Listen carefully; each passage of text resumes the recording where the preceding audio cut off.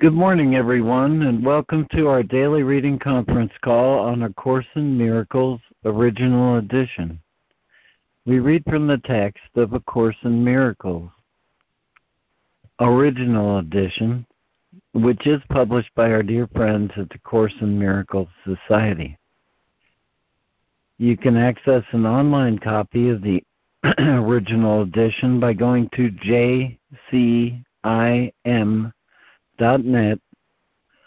where if you mouse over the link at the top menu for online edition, you will see the link to read ACIM OE.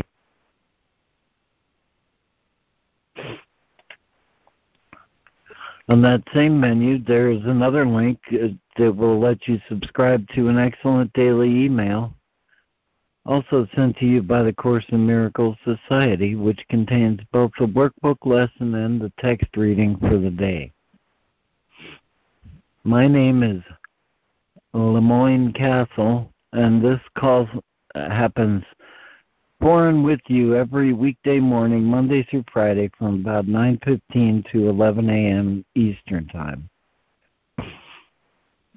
Today we're continuing our reading in Chapter 13, From Perception to Knowledge, with Section 3, The Shadow of Guilt.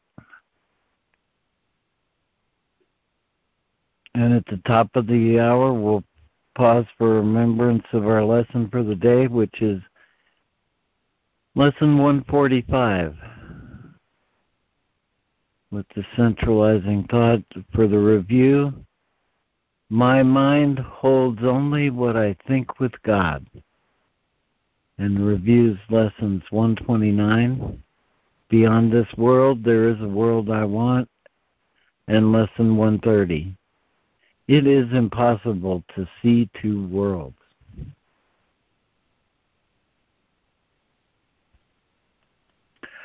And that will be led by Fran again this morning. All right. Let me ask you, Lori, do you have one of your lovely poetic openings for this call? I do. And I really think it's great for today's idea. It's from David John Modica in his work Signs Along the Path. And it goes like this. We have an existence that transcends the physical. We are an energetic being created by love. Love is the breath of the entire cosmos, the breath of existence. You and I are the breath of love's existence. When this is understood, you will look at this world as nothing but love. You will see yourself and all its creatures in love's various stages of development. Live here, and love's light will shine its brightest in you.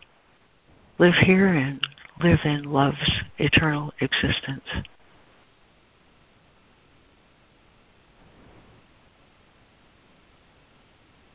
Beyond this world is the world I want. Amen. Oh, thank you, Lori. Beautiful. Thank you. Thank you, Lori. I think I can do that.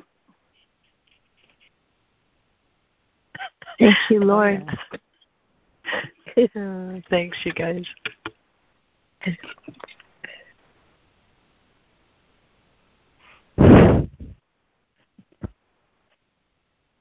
Thank you, Lori.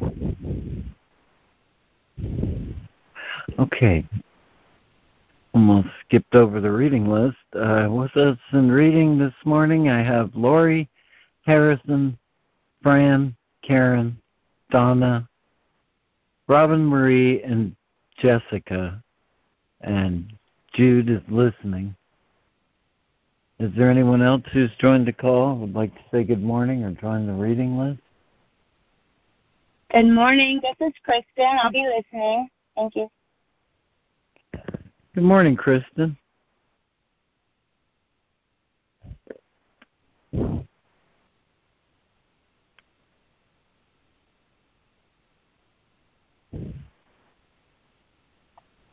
All right, I'll get us started then with Chapter 13, From Perception to Knowledge. Section 3, The Shadow of Guilt.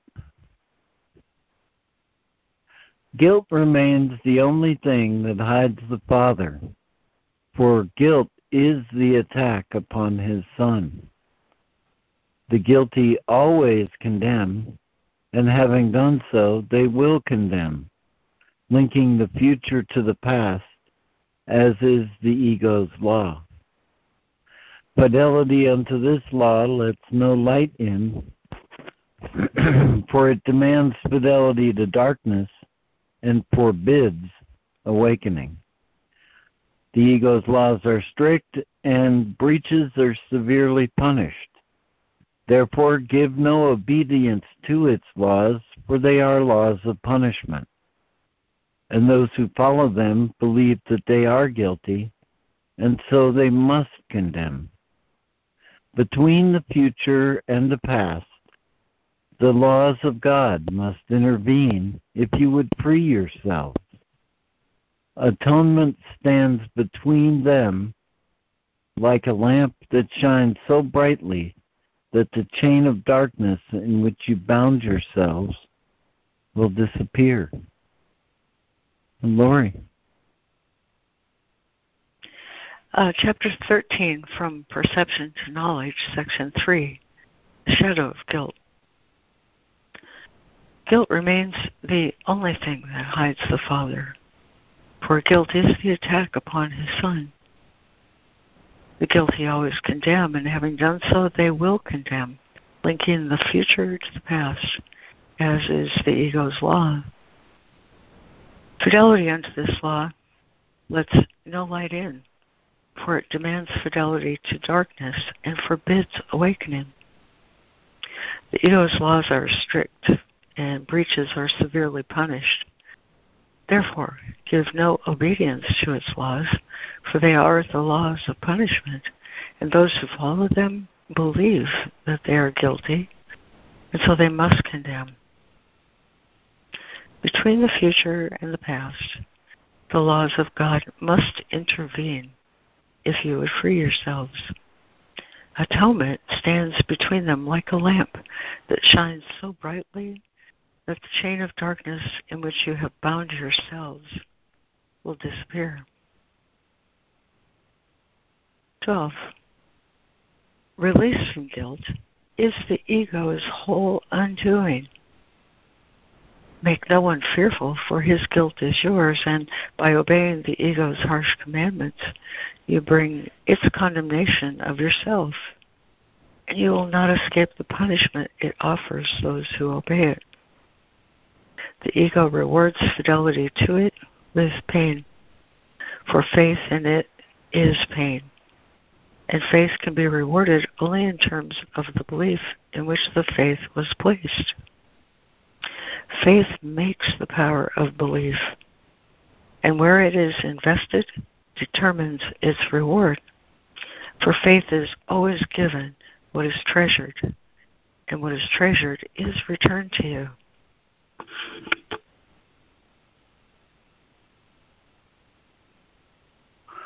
Thank you, Lori. And Harrison. Release from guilt is the ego's whole undoing. Make no one fearful, for his guilt is yours. And by obeying the ego's harsh commandments, you bring its condemnation of yourself, and you will not escape the punishment it offers those who obey it. The ego rewards fidelity to it with pain, for faith in it is pain. And faith can be rewarded only in terms of the belief in which the faith was placed. Faith makes the power of belief, and where it is invested determines its reward. For faith is always given what is treasured, and what is treasured is returned to you. 13. The world can give you only what you gave it. For being nothing but your own projection, it has no meaning apart from what you found in it and place your faith in. Be faithful unto darkness, and you will not see. Because your faith will be rewarded as you gave it, you will accept your treasure. And if you place your faith in the past, the future will be like it. Whatever you hold dear, you think is yours. The power of your valuing will make it so.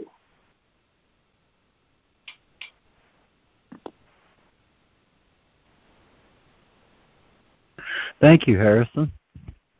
And Fran. 13. The world can give you only what you gave it. For being nothing but your own projection, it has no meaning apart from what you found in it and placed your faith in.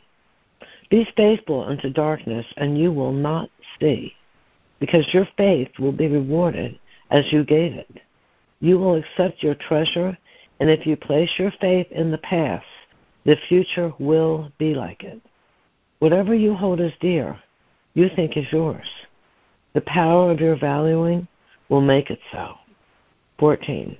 Atonement brings a re-evaluation of everything you cherish, for it is the means by which the Holy Spirit can separate the false and the true, which you have accepted into your minds without distinction. Therefore, you cannot value one without the other, and guilt has become as true for you as innocence. You do not believe the Son of God is guiltless, because you see the past and see him not. When you condemn a brother, you are saying, I, who was guilty, chose to remain so. You have denied his freedom, and by so doing you have denied the witness into yours. You could as easily have freed him from the past and lifted from his mind the cloud of guilt that binds him to it, and in his freedom you would have been your own.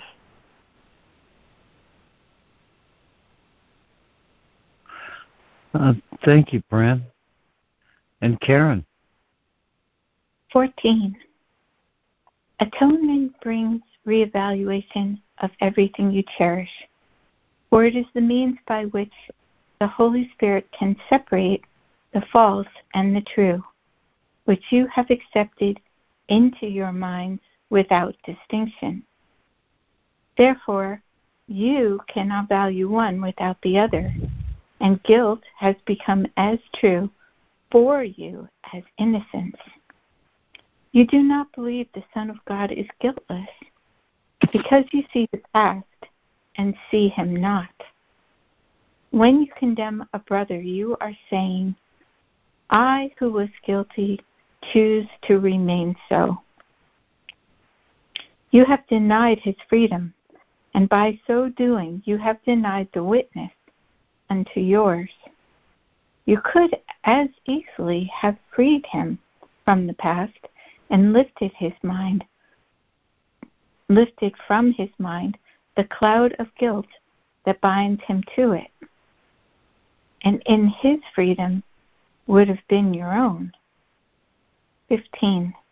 Lay not his guilt upon him, for his guilt lies in his secret that he thinks that he has done this unto you.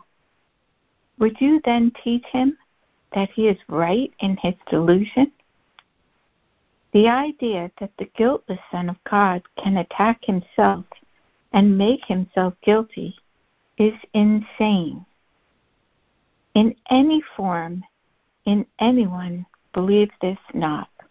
For sin and condemnation are the same, and the belief in one is faith in the other, calling for punishment instead of love. Nothing can justify insanity, and to call for punishment upon yourself must be insane. Well, thank you, Karen. And Donna. 15. Lay not his guilt upon him, for his guilt lies in his secret, that he thinks that he has done this unto you. Would you then teach him that he is right in his delusion? The idea of the guiltless Son of God can attack himself and make himself guilty is insane. In any form, in any one, believe this not. For sin and condemnation are the same, and the belief in one is faith in the other, calling for punishment instead of love. Nothing can justify insanity, and to call for punishment upon yourself must be insane. 16.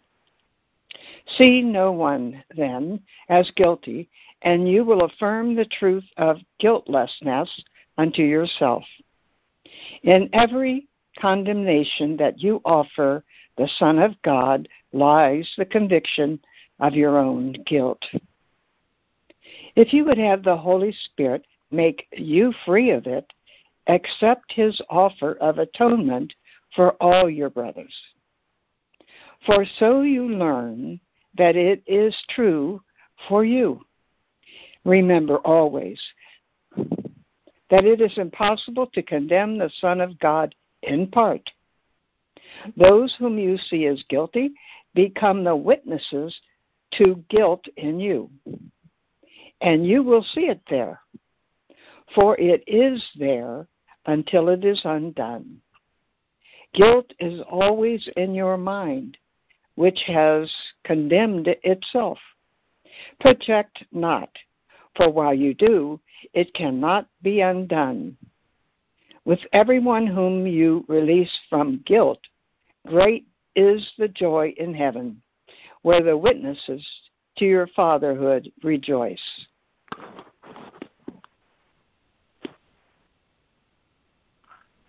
Thank you, Donna. And Robin Marie.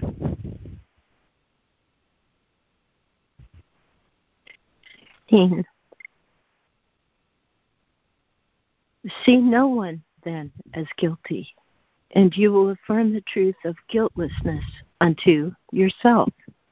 In every condemnation that you offer the Son of God lies the conviction of your own guilt. If you would have the Holy Spirit make you free of it, accept his offer of atonement for all your brothers. For so you learn that it is true for you. Remember always that it is impossible to condemn the Son of God in part.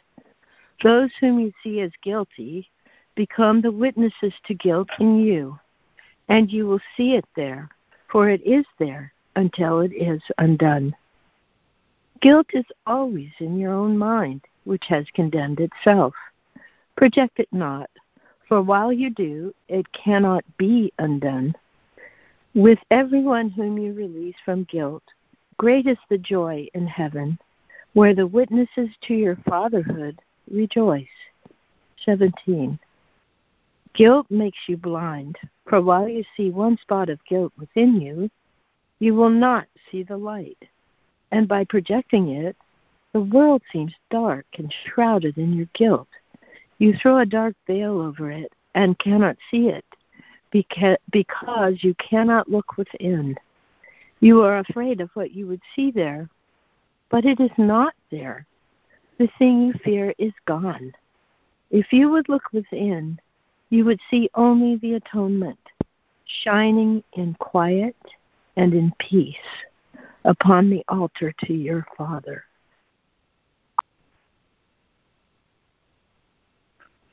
Thank you, Robin Marie. And Jessica. Thanks, Lemoyne. 17. Guilt makes you blind.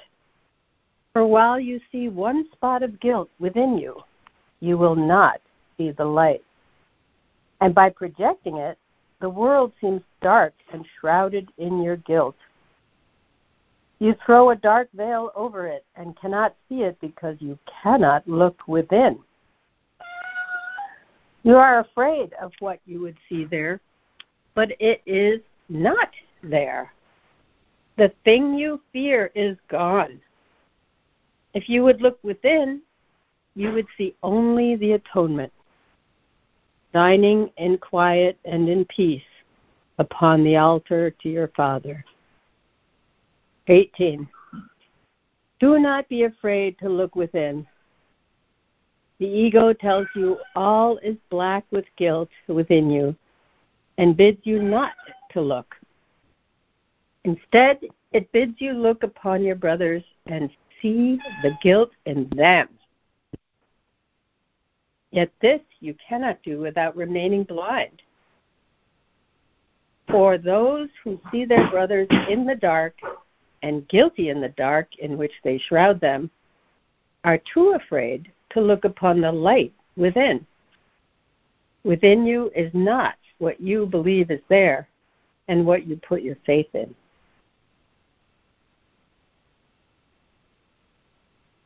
Thank you, Jessica. And is there a new reader for 18 and 19?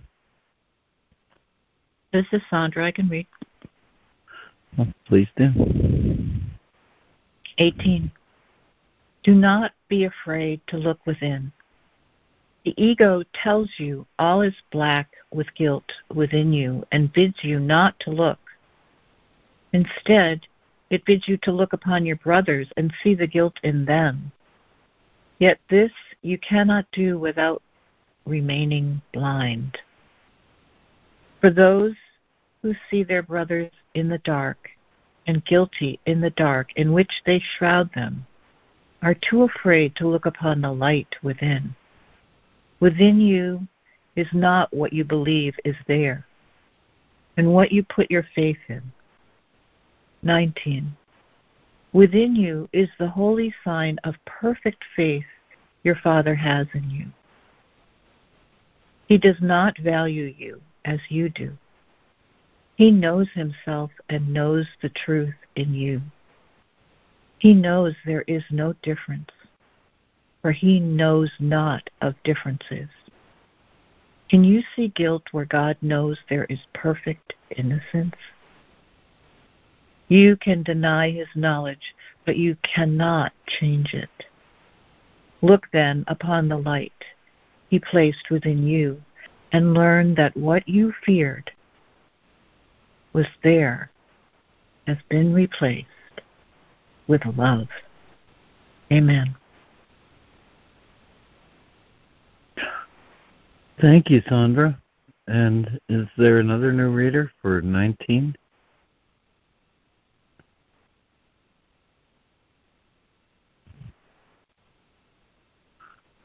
Another new reader to complete with 19?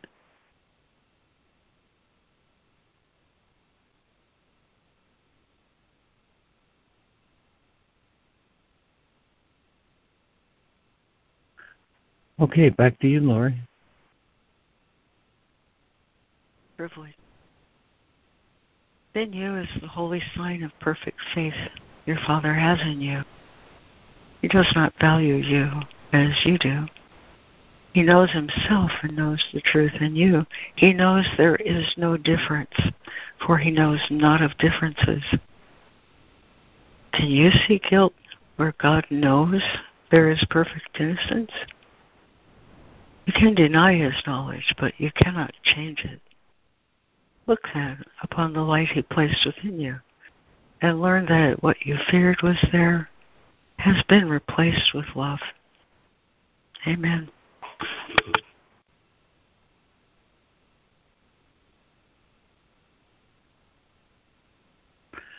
Amen. Thank you, Lord. Amen.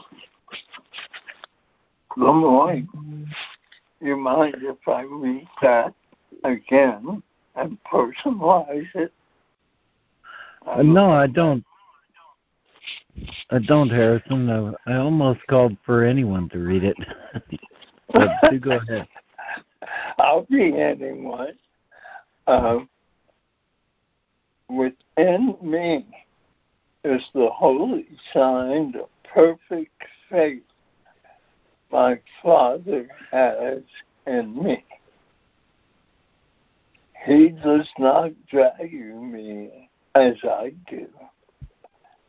He knows himself and knows the truth in me. He knows there is no difference, for he knows not of differences. Can I see guilt where God knows there is perfect innocence? I can deny his knowledge, but I cannot change it. I look then upon the light he placed within me and learn that what I feared was there has been replaced with love. God, I love that. Bravo. Beautiful. Thank you, Harrison. Yeah, thank you, Harrison. Amen.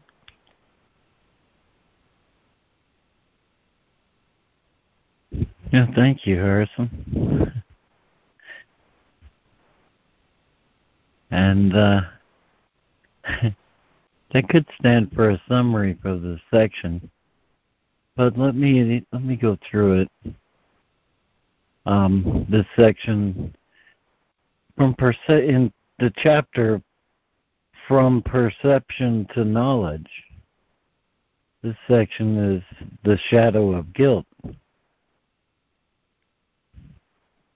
Guilt remains the only thing that hides the Father, for guilt is the attack upon his Son.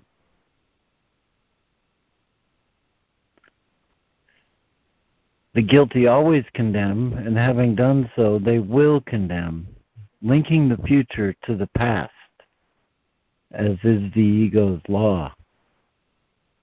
Between the future and the past, the laws of God must intervene if you would free yourselves. Atonement stands between the future and the past, like a lamp that shines so brightly that the chain of darkness in which you bound yourselves will disappear. Release from guilt is the ego's whole undoing. Make no one fearful, for his guilt is yours, and by obeying the ego's harsh commandments, you bring its condemnation of yourself, and you will not escape the punishment it offers those who obey it. Faith makes the power of belief, and where it is invested determines its reward. For faith is always given what is treasured, and what is treasured is returned to you. The world can give you only what you gave it, for being nothing but your own projection, it has no meaning apart from what you found in it and placed your faith in. Be faithful unto darkness, and you will not see, because your faith will be rewarded as you gave it. You will accept your treasure, and if you place your faith in the past, the future will be like the past. Whatever you hold as dear, you think is yours. The power of your valuing will make it so.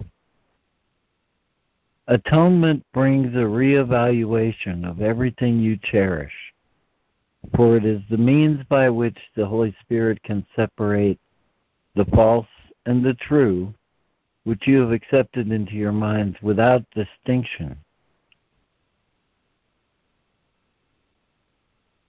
When you condemn a brother, you are saying, I who is guilty choose to remain so.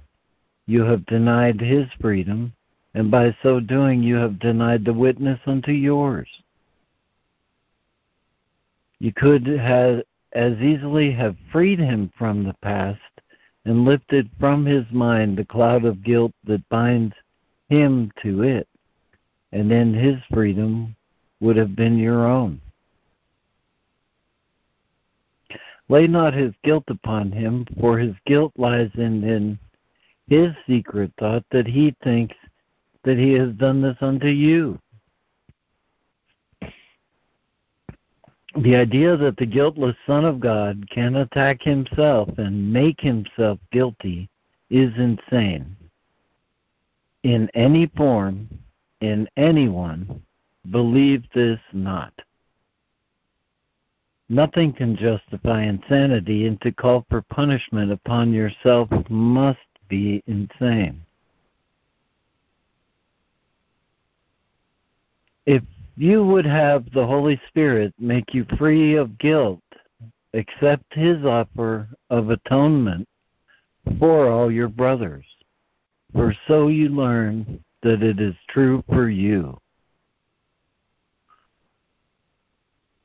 Guilt is always in your own mind, which has condemned itself.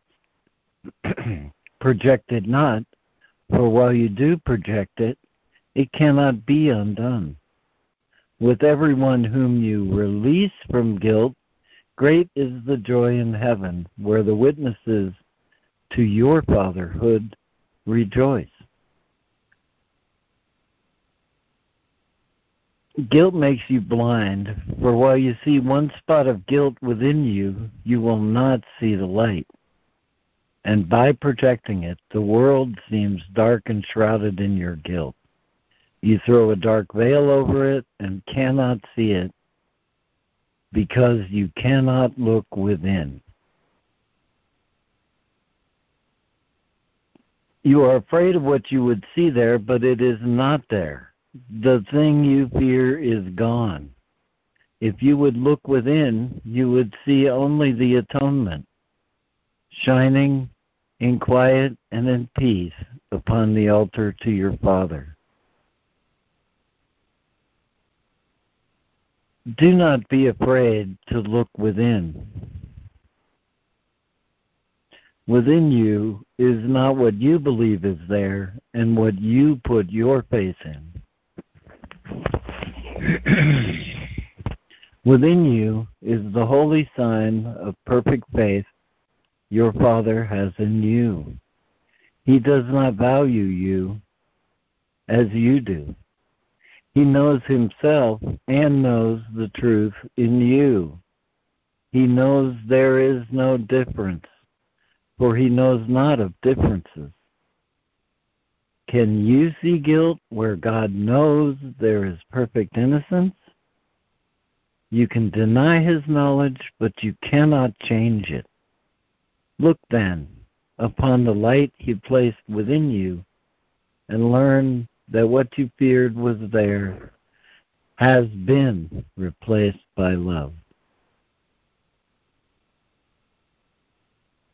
Oh, that was beautiful, Lemoyne. Thank you.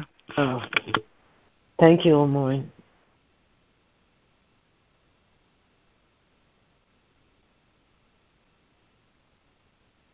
You are welcome. You are welcome. We have just a few minutes before the top of the hour. If someone has a quick share. I do. It's Karen.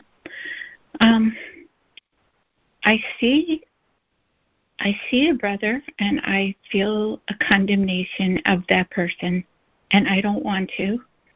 And so I'm trying to look within to see that it's my guilt. And I am also saying, this isn't real. I'm imagining this. This is not the truth. He's innocent.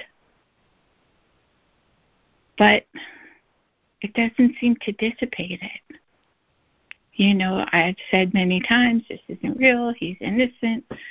And I've looked within, and I've tried to find where my guilt is that I project, that's in me, that I keep projecting externally.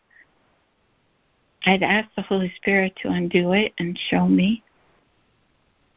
I've even introspected and said, well, I guess I feel guilty about this or that, and I give it to God. But it still seems to be there. And it still seems to happen with more than one person. So I feel like I'm not doing something right. I can't seem to figure out how to follow this instruction. I'm complete.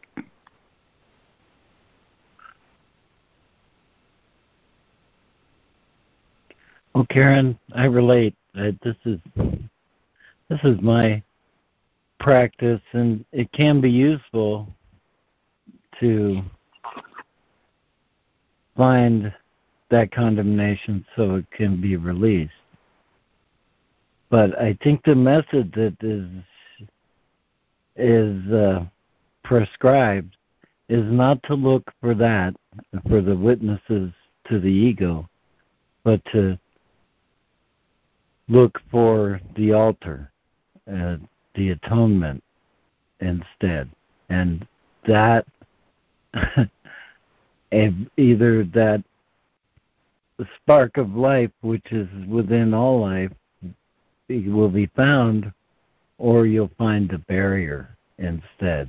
So that seems paradoxical, but that's a good way to find the barrier, is to look for the light. And the barrier the shadow of guilt will be seen more clearly then. And it is a matter of choice, I think, is what he's talking about. What is valued? That what need be valued is simple. It's just ourselves as we were created. And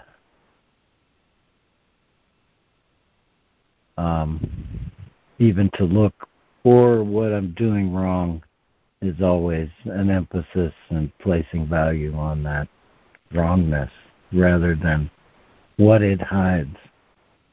We've gotten so good at hiding it that we forget sometimes the purpose of what it is to seek and find. Anyway, I hope that was helpful. Thank you, Lemoyne. I'll try that.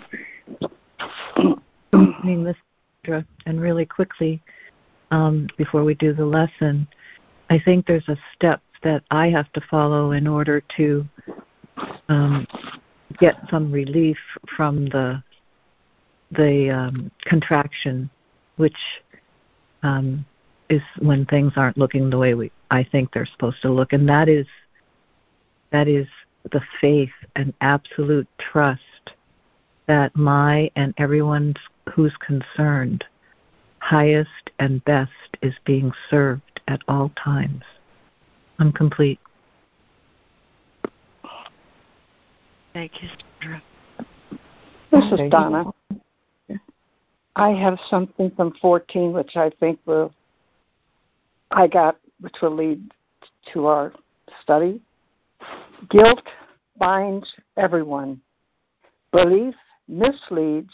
Knowing redeems. I am complete. Softer, Donna.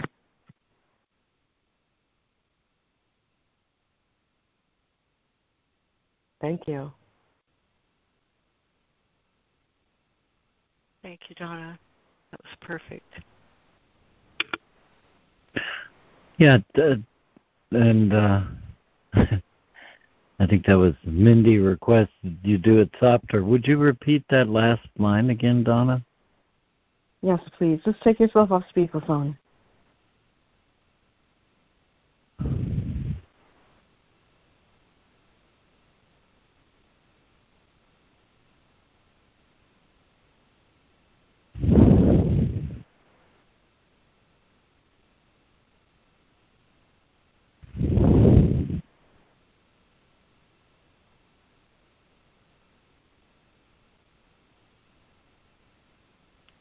Okay. If you repeated it, Donna, you did it on mute. I'm sorry, I was also on mute. Guilt, paragraph 14 starts with the word atonement, which is what brought this gift to me. Guilt binds everyone. Belief misleads. Knowing redeems. I am complete. Perfect. Thank you, Donna. Yeah, thank you.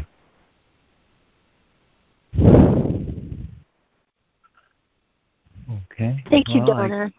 Thank you for your thoughts, Donna. They're not mine. I'm just conveying them.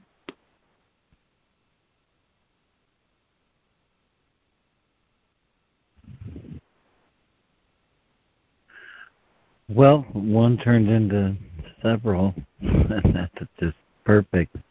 But now I think it's time to turn to our to the lesson for the day under the centralizing thought, my mind holds only what I think with God.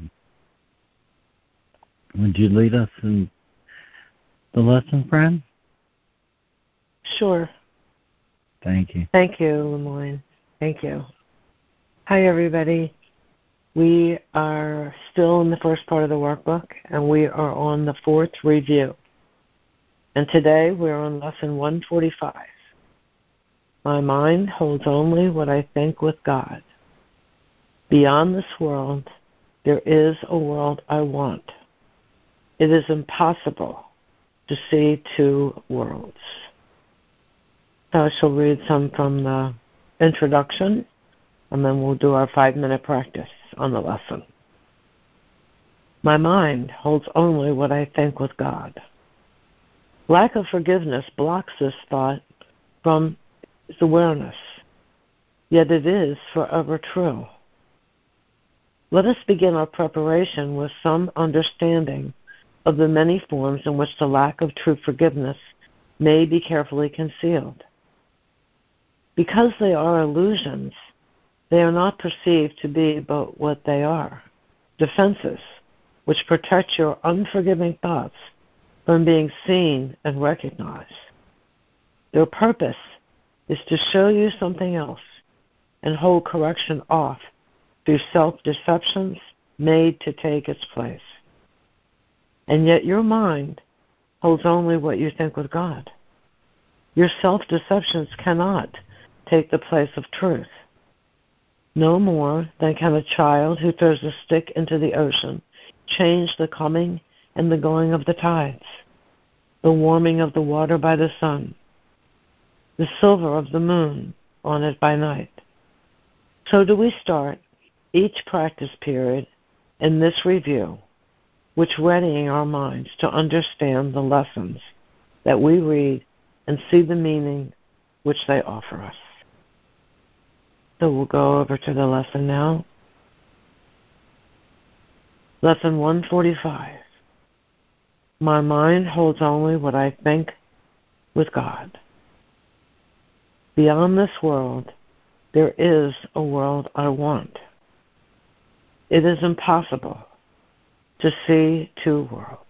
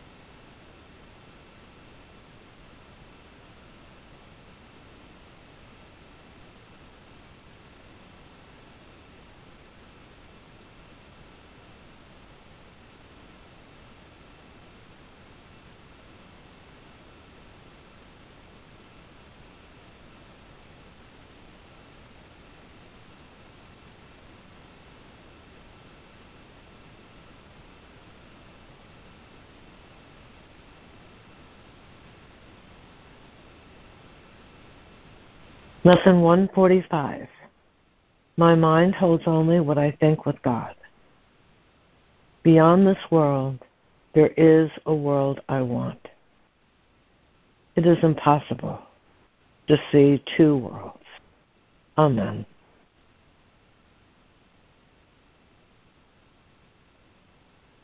Amen.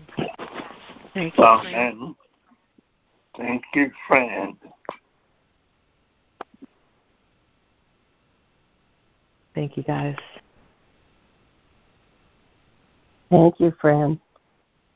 Thank you, Fran.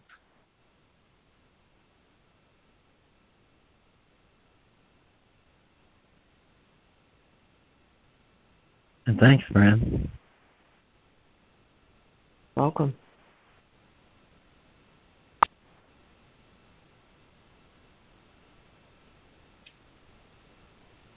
And this is Ida. Good morning.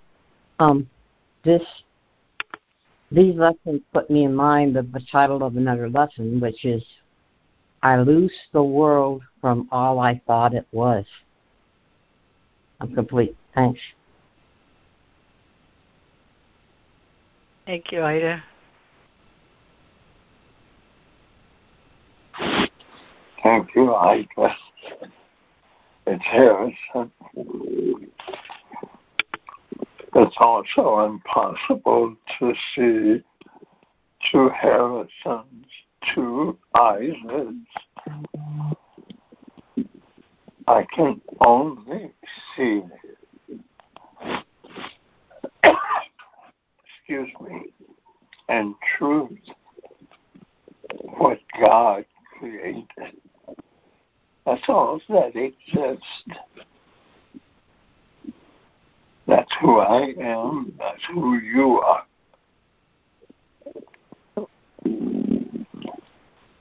This section, especially that last paragraph, is so powerful because it speaks to me about who I truly am and who you truly are.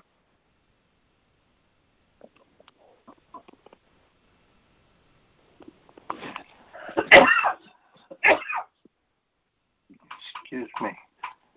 And regardless of how I saw myself the minute before, or even how I see myself a minute after this year, God sees only the truth in me. And I can choose to see only the truth in me as He does. He doesn't care what I've done as a body. He doesn't care about my past. He doesn't care about my ethnicity or my gender or any of those things. Has no effect whatsoever on how God sees me. God sees me as His perfect creation. He sees all of us as His perfect creation. Doesn't matter what we've done and what we've called the past. Doesn't matter what we've done a minute ago or what our thoughts might be. He knows there is no difference between us and Him.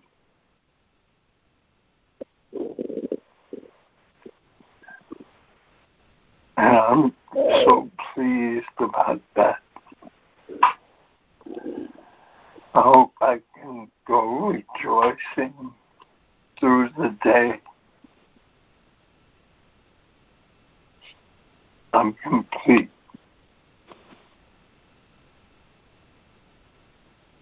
Thank you, Harrison.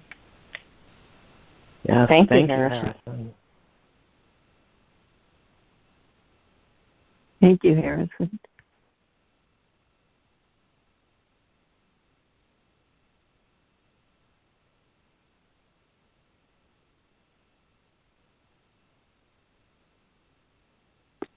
Good morning, everyone. This is Lori. And let's see, I can share what's real for me today. And in my meditation this morning, I asked the question, how does God think differently than me? Because my mind holds only what I think with God. That led me to an interesting place, and that place is this. What is false and what is true depend on each other in a way that my mind constructs. One thing is true because the other thing is false. One thing is false because the other thing is true. They both depend on each other for their truth, you know? It's like black and white. Black depends on white for its blackness. White depends on black for its whiteness. See what I'm saying? The mind thinks like that, and so I asked, how can I see this? And I was given a word for the day. And oftentimes that happens as a way for me to organize and understand what Holy Spirit wants me to see. And what the word for the day was today was binary. And I sat and thought about that word. I always look it up. What's the definition of binary that he wants me to understand? And there's a lot of interesting definitions to the word binary. But basically, it means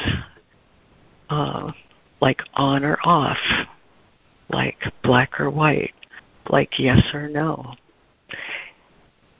My mind was conditioned to think that way, in a binary way. I'll accept this because I reject that. I will reject this because I accept that. I'm locked into, my mind seems to be locked into a binary world, a binary way of seeing. But this lesson and these lessons in this review all start with, my mind holds only what I think with God. So then my question was, is God a binary thinker? Well, now I'm getting somewhere. No, God is not a binary thinker. God, source, we know, understand, and believe is love, which created me, us, the Son, like itself. Of course, God's not a binary thinker. It was an interesting search. I thought, okay, what would happen if I put into the search engine God plus thinks? That was fun. Because it affirmed to me that, no, God does not think in a binary way. To God, everything is like himself. I am as God created me, unalterable, unchangeable. But somewhere I got this idea in my mind that I can sort the world in a binary fashion. I can decide what this is because it's not that. I can say what this is because it's not that. I can look at my brother and say what he is because he's not this. And pretty soon I'm confused about what's inside me and what's outside me and what's mind and what's God. All because I've turned my mind into a sorting engine. I'll accept this because I won't accept that. I'll say truth is true because there's false that shows it's true. See? So how do I get liberated from that? This is a really interesting way to see this. Holy Spirit, I was really, really glad to see it. Because the only way to release my mind from binary thinking is to find a whole idea. Remember, ideas don't leave the mind. If I'm holding this idea because the opposite is true, I'm locked into opposites. But God doesn't believe in opposites. So how do I get free of opposites? I need one idea that's wholly true, regardless of circumstance, place, time, or situation. I need one idea that's wholly true. And that idea is an idea that God thinks. When I can agree that God thinks in a whole way, God has a whole idea, and His whole idea will release me from binary thinking, then I'm starting to get an understanding of what it is I really want. I don't want binary thinking because it hurts me. It separates me from everything by this arbitrary sorting. I don't want binary thinking. I need a true idea. And he says this one true idea that's so beautiful. He says, no one can fail who commends his spirit into the hands of his Father.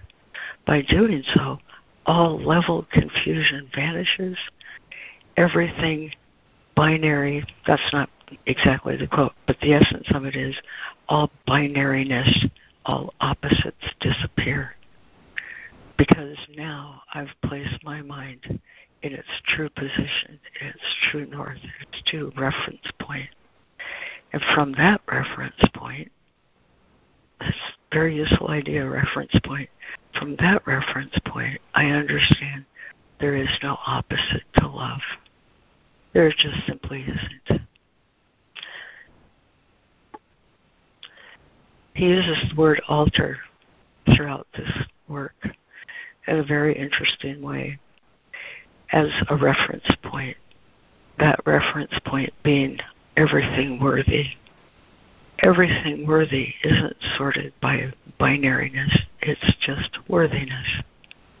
And when I can place my mind before that altar, I open myself for the worthiness that He'd like me to see. And that is the worthiness of the soul. You know, the soul was created perfect, he says. The soul is in a state of grace forever. The only thing real about me is my soul. And that soul has joined with, in creation, the Creator. Nothing can change that. Worthiness is absolute because there is no opposite. It's only my mind that thinks that way. But when I serve this truth, when I place my mind before this altar, I'm given one true idea. That one true idea, independent of all binary thinking, is holiness and love. Just holiness and love.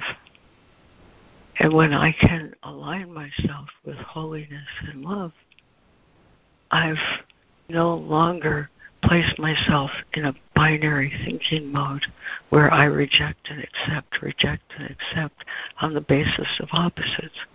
Because love has no opposite. Holiness has no opposite. Those are true ideas on the altar. He says these altars to God in our hearts are eternally fixed in us, unalterable, unchangeable. And they're not things, they're devotions. What am I devoted to? I'm devoted to truth without opposite, one true idea, and that's the atonement.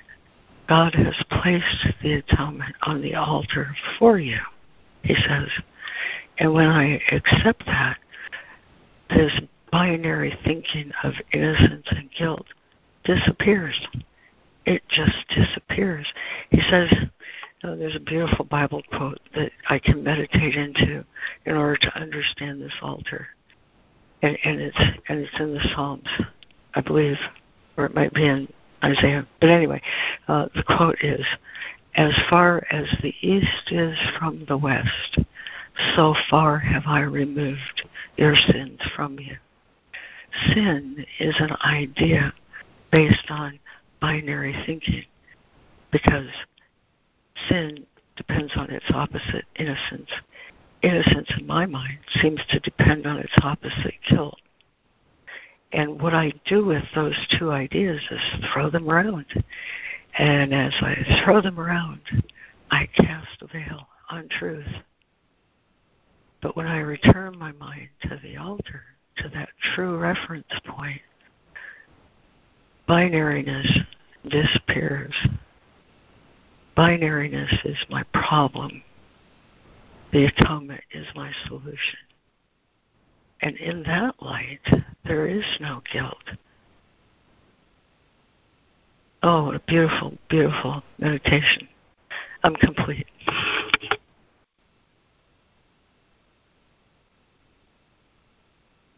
That was great. Thank you so much. Loved it. Thanks, Lori. Thank you for sharing that, Lori. Yes, thank you.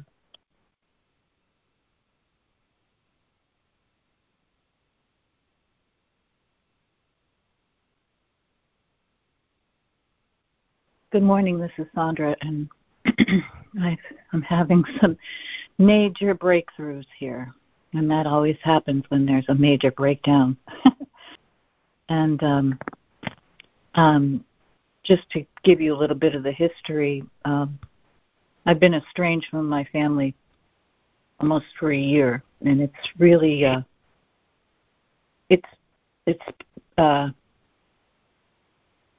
contributed to a big purification process.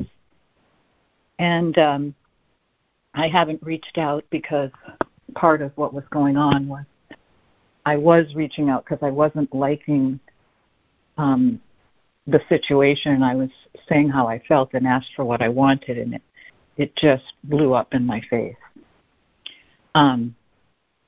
So I let it be, and I didn't, I had to feel all these feelings of anger, resentment, I'm right, they're wrong, correcting them. And I thought, I can't do any of that stuff because it's just more of the same. So I left it, and I have been going through a lot, not only emotionally but physically. And I decided that I was going to reach out this morning, and I want to read you what I wrote to them, because it just, and this is straight from my heart, and I feel so free, and it feels so right. And I've been bringing it to Holy Spirit for a year, daily, and I didn't get any answers until I just had to write this to them. I had to reach out, and I had to write this. My beautiful family, I encourage you to follow your heart. If that brings you back to me, I am full of joy and gratitude. And if that keeps you apart, I am still full of joy and gratitude because you followed your hearts. I love you all unconditionally. Peace and good health. I'm complete. Oh, that gives me waves of goosebumps, Sandra. Love is the true thing. It's so beautiful. That was beautiful. Really. Thank you for sharing that, Sandra. And good morning, everybody.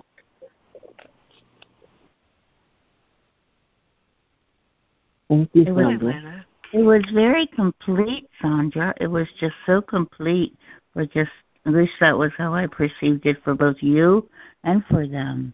Bravo. Yes, I agree. It was a great release.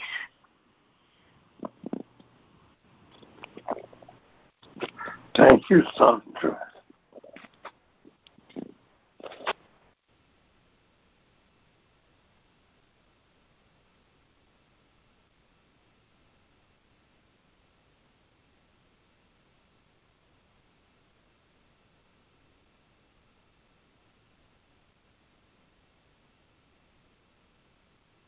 Well, this is Lana again. I wanted to share this morning about this section because it's been an important section for me for a long time.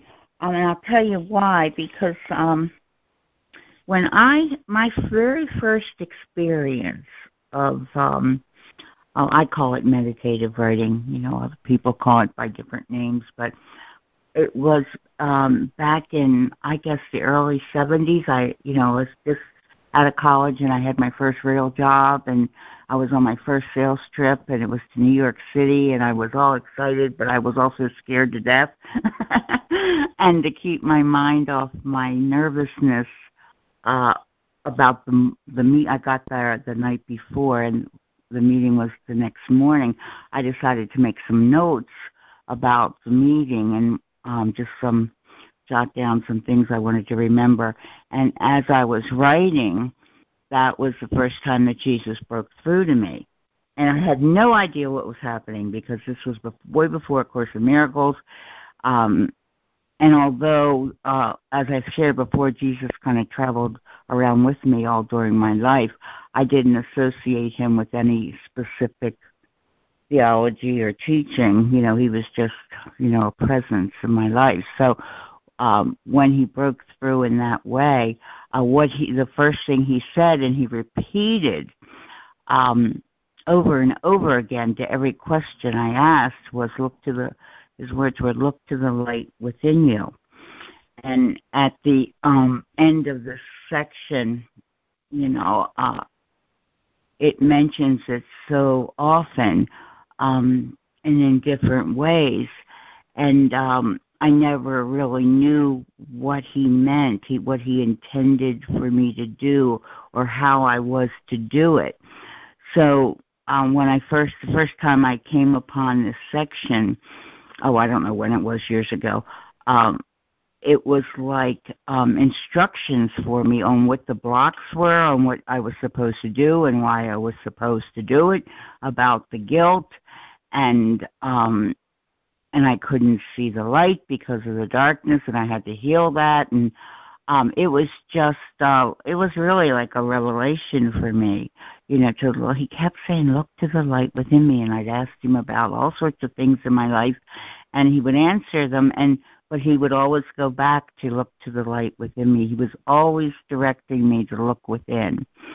And I think, and gosh, the first 20 years that I practiced A Course in Miracles, it was, I wasn't online. I didn't even know there was an online community, and I don't even know if the internet was around then, but it was up in my bedroom. It was just Jesus and me. That was it. Every day I'd spend some time, either in the morning or the evening, and I would read and do the workbook lessons. And there was, I think, I really like that I have this community now, and I can share and join, but at that time, in the beginning, I think it was really helpful to me in training me to look within and not look without to other teachers, to other opinions, to others' interpretations. It was really helpful for me for Jesus to just keep directing me inward. So anyhow, I think just about every section in this book I have memories of. I'm sure anybody who has been doing this for any length of time also has them. Every section, every chapter, every lesson I can read, and I have a memory pop up of some experience relating to that section or that workbook lesson or so. Anyhow, I just thought I would share that. So thank you for listening. Oh, that was really nice, Lana. Thank you. Thank you. Thank you, Lana. Thank you, Lana.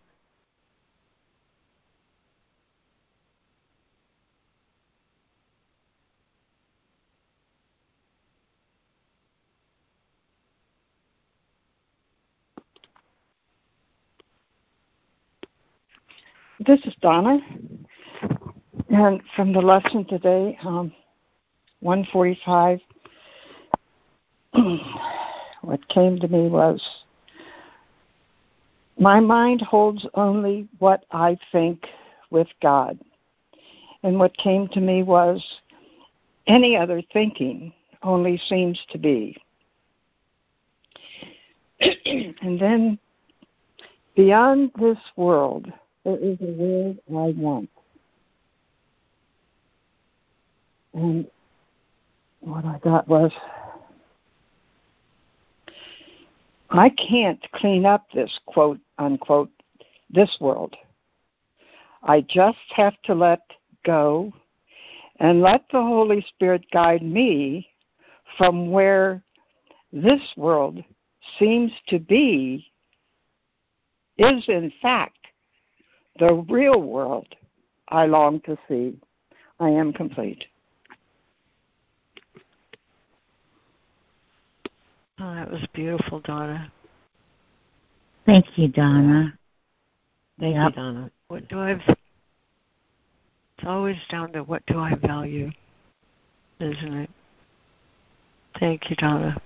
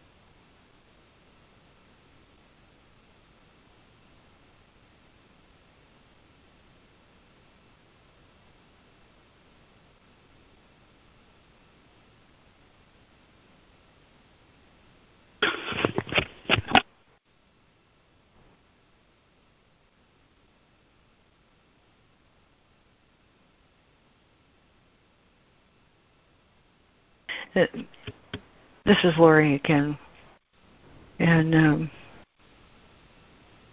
I want to speak to that feeling that arises in my mind, that feeling that says there might be a true north, but I can't get there from here.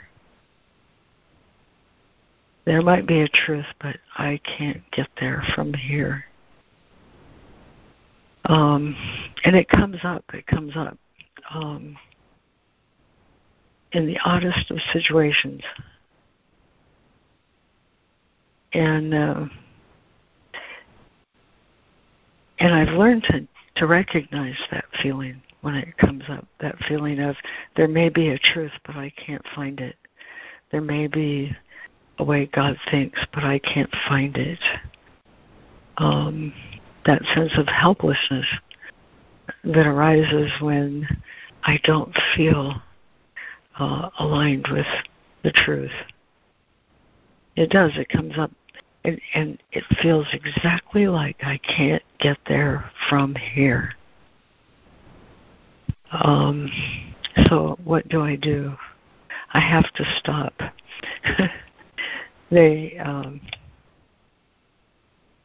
I'm reminded of that thing they have in AA, that acronym to HALT. If you're hungry, angry, lonely, or tired, there's some basic need I'm overlooking that gives me that feeling of I can't get there from here. And the other expression that comes up when I'm feeling that way is cast your bread upon the water. And to me, that means recognizing I'm in a place where I don't know how to free myself. And so I cast my bread upon the water. I say to Holy Spirit, help me, because I can't get there. I know where I want to be.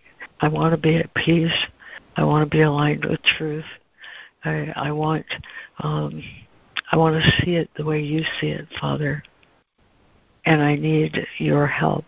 And so rather than, there's two ways to cast, I can cast it out of me and put it somewhere else and see it there, or I can cast it on the water and ask for the well of Spirit to answer me. And that answer will always be exactly what I need in the form and shape that speaks to my heart.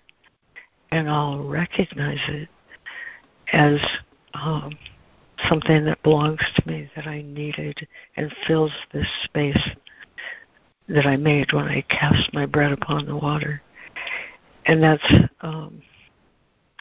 how I deal with that sense of, I know there's a truth, but I can't get there from here. Rather than sending out the negativity, I send out the request for an answer. And it doesn't fail me.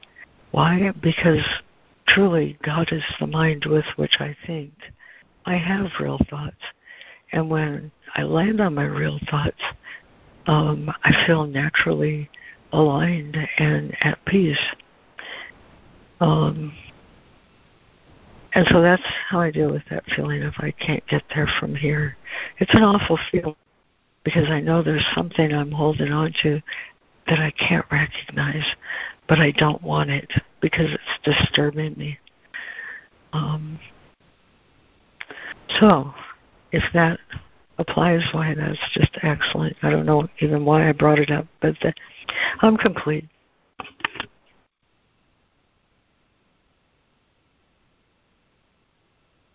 Oh, thank you, Laurie. I knew that feeling very well. Thank you for sharing that. Thank you, Laurie.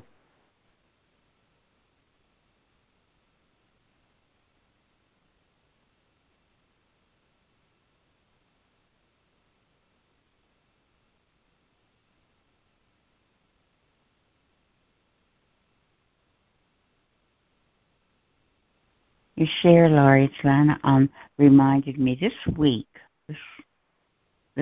has been one adventure after another. And by adventure, I don't mean happy ones. I mean very scary, threatening ones with my daughter, with myself, and so I know that feeling because there were, not a consistent length of time or interval of time, but there were intervals of time where I made the stories so real that I believed in them, and they frightened me so bad. And if it, and of course, when that fear shows up, I'll heal it or I'll do my best to turn it over to Holy Spirit and heal it, or have Him heal. I should say have Him heal it. It's not something that I do. And for me, Laurie, that's the biggest recognition that I can't do it. That's like that realization of I've got to give this to God because I'm clueless. And, when I'm in that place where there seems to be no apparent solution, and when when I'm aligned with if my mind's aligned with the ego thought system, of course, where it looks, and I've talked about this before, its only point of reference is the past. That's all it has. It's any source of information. If it didn't happen in the past, then I have no access to anything else as an ego. So if I see there's no solution, a feeling of hopelessness can set in until I remember that, I'm one with God. I've got the infinite mind of God at my disposal. It knows everything. And in that awareness, in that recognition, I can turn it over to Holy Spirit, because I know that that's the only place it's going to be resolved in my mind. And once my mind is healed, then the effects of my thinking, which show up as the story, somehow it all resolves itself, or maybe not completely, but at least the terror is diminished. So, and I had a few instances of that this week where the story or the situation didn't change at all. That was still the same, but my perspective and my perception of it was not threatening, and I could be in a peaceful state even though the situation hadn't changed. It's like being in the eye of a hurricane. It's like the story is like buzzing all around you with these storms and winds, but you're in the eye. I'm in the eye of it. In the eye of it, it's perfectly calm and peaceful. And I found, at least in my experience, that when my mind's at peace, that's a very powerful state, and that peace extends from the inner to the outer picture. And and that's probably why the situations, the effects of that healing, take care of the story and resolve it. So, anyhow, it's here I am. I'm still, it's Thursday, and I'm okay. In this moment, in this time, and so is Maggie in this moment. And I kid Earl when he asked me, how am I doing? That's my roommate. And I said, I'm doing fine. Check back in 30 minutes. It's like, I'm fine now. I'm fine now. So anyhow, it's just this crazy mind stuff. And I don't have to judge myself for it, or, life shows up. And it's how like we learn in A Course of Love, and it's what's important is my response to it. How am I going to respond to this movie that showed up today, this horse movie, or yesterday or the day before? And because in my response, that'll be key in transmuting it or transcending it or transforming it into a love story. So anyhow, I'm going to shut up now. So thanks for listening. I'm complete. Thank you, Lana. And here it is, Thursday. I've been time traveling. That's great. Thank you, Lana.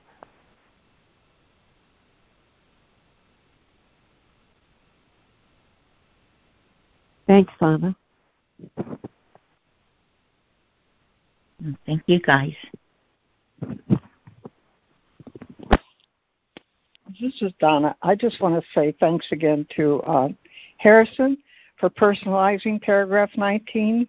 I just recalled it again, and it's really great. Thank you.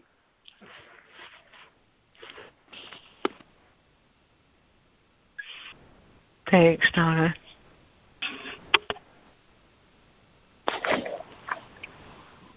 Thanks, Donna. You're welcome.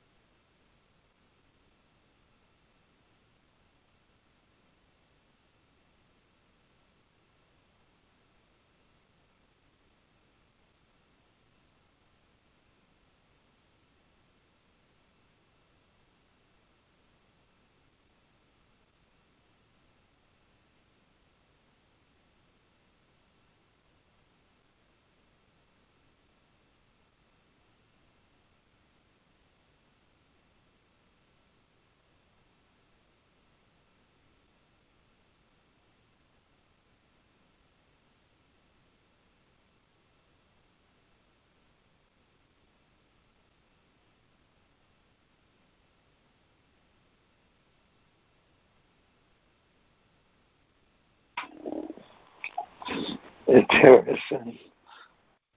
I was looking at today's lesson and how it dovetails so nicely with the reading. And the question that was kind of ruminating in my mind is, where is this world I want?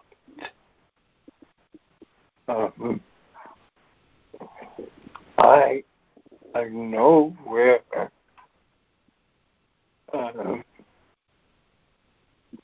when he refers to this world, I know where that is. I've been living that world for a long time. So there's no mystery there. But beyond this world, there's a world I want. And when I sort of dovetail that into 19, paragraph 19,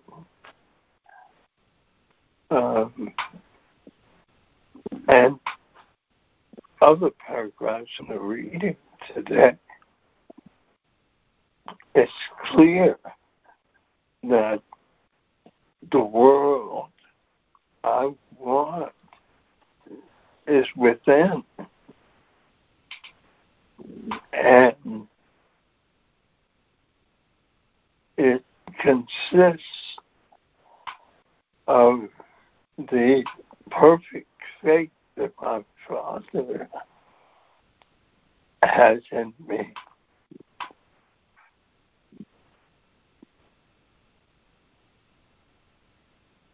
Within me is the truth of who I am.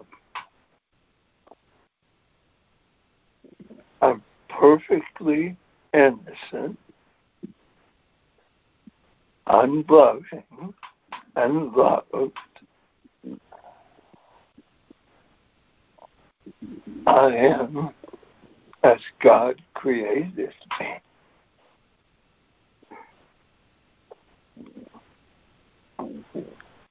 And my objective is to consistently be in that world.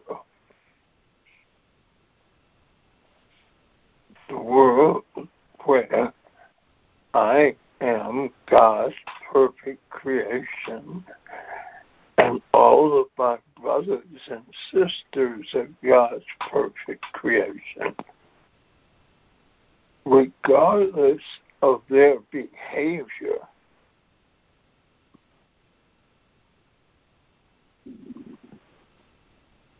It's getting beyond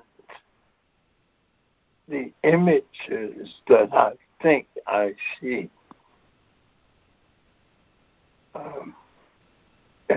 And it doesn't matter what those images reflect.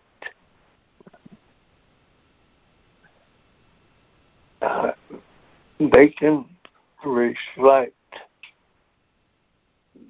the war in Ukraine. They can reflect the political differences in the United States, the massacres. Those are images in my mind that I have placed there as my reality. But I can undo those images. I can replace those images with what is true in the world beyond this world. The world I really want.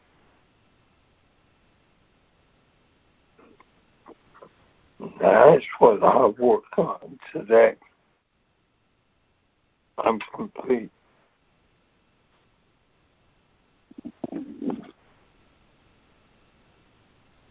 Thank you, Harrison.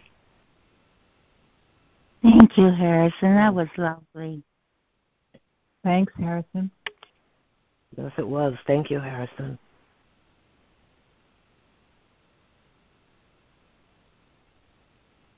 This is Sandra again, and I so appreciated what you just said, Harrison. And I love the lesson, I need do nothing, because until it can look the way I know God's world could look, where it's unconditional love and there's no judgment, until I can express that and extend that, I need do nothing. And that just, except sit with whatever I'm feeling, and let it pass through, and don't judge it, and don't, and know that my highest and best is being served at all times, and that helps me get through those times when I haven't gotten the guidance yet, and I can't make the guidance come any quicker than it comes. I mean, I could stomp my feet and scream and yell and say, I want what I want when I want it. I want it all, and I want it now. It ain't going to happen. It happens in God's time. All I need to do is keep doing the legwork, which is keep turning it over to Holy Spirit until I get that guidance and I feel like, yes, now it's time to do something and to say something. But I love it, and it comforts me so much to know that it's okay to just leave things alone, that my highest and best is working, and so is everybody else's, and just trust that. I'm complete. That was beautiful, Sandra. Thank you very much.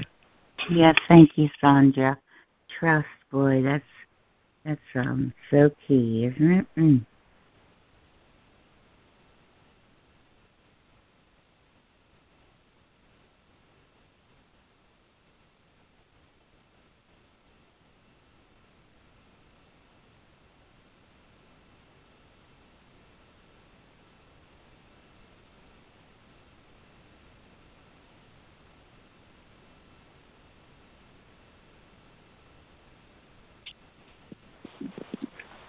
Thank you so much, Sandra.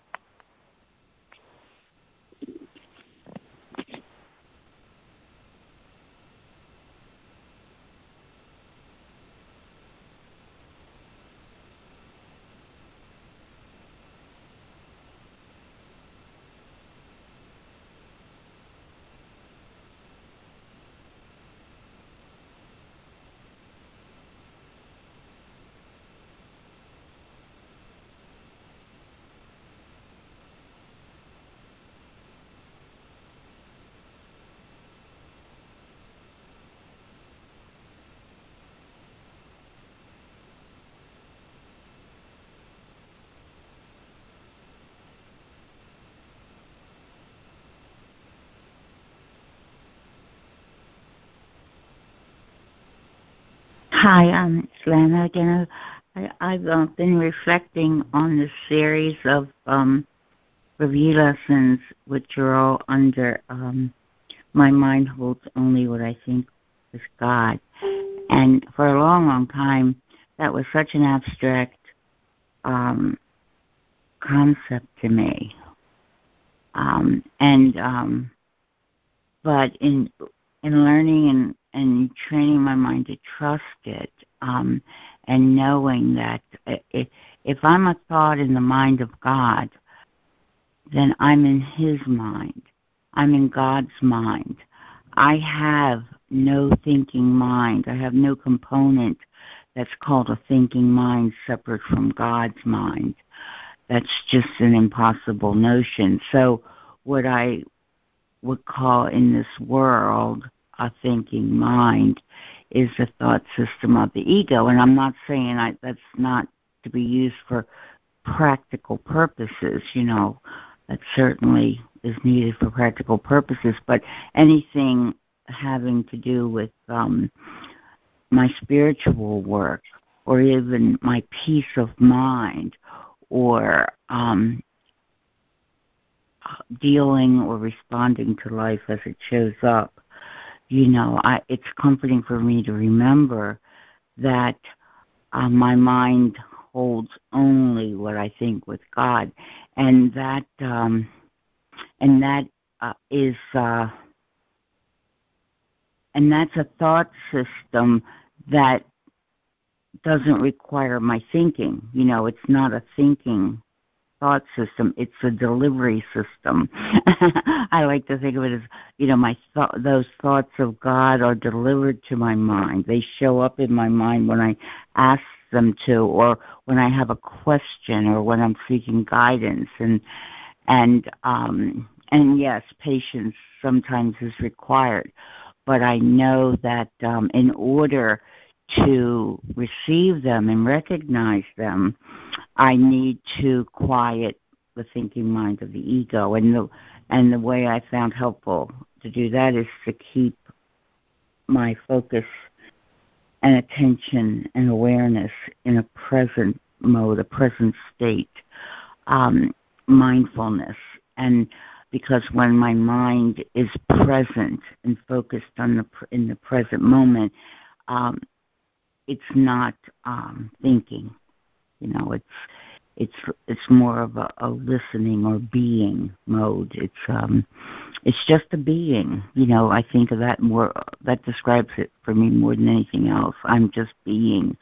I'm being right here, right now, with you guys talking, or I'm being with a meal, or I'm being on the porch reading, or I'm being whatever. I'm cooking. So I'm always being in the present moment. And it's only when my mind or my awareness starts to wander off into an imaginary thought system that believes it can think and dream up a lot of stuff that I leave this present peace, this present state of being, and have these adventures, which a lot of times can be, not all the time, but can be not peaceful, So every one of these review lessons is reminding me that my mind holds only what I think with God, in connection with the review, with the lessons they're reviewing. Beyond this world, there is a world I want, and it is impossible to see two worlds. And I think of it's impossible to see two worlds, just like it's impossible to have two thought systems. It's no different, because the world is inside my mind. And I project it out there, and if I'm projecting from the ego, it's not going to be a very happy world that's reflected back to me. But if I'm extending from the mind, I think, with God, that I share with God, then it's going to be a reflection of that. So I like how this lesson, this one idea, my mind holds only what I think with God, can be applied to every single lesson in the workbook in relation to it, because that's where I reside in truth. That's my home with all of you and with God. That's mission control. And I can relate to everything I see, everything I experience, everything I imagine. You know what? I can, if I want to know the truth of anything, I need but remember that my mind holds only what I think with God, and that's the source of my being. It's the source of everything I see or experience, and I have to keep that clear in my mind, or else confusion can set in, and I can become very confused. And confusion is just one step away from fear. You know, it's like if I don't heal my confusion, you know, I'm going to be afraid of something soon. So anyhow, I like this whole review section. It keeps me grounded. It keeps me centered, and reminds me of, you know, where I truly reside with God. So I'm complete. Thank you. That's beautiful, Anna. Thank you so much. Oh, thank you. Yes, thank you, Lana.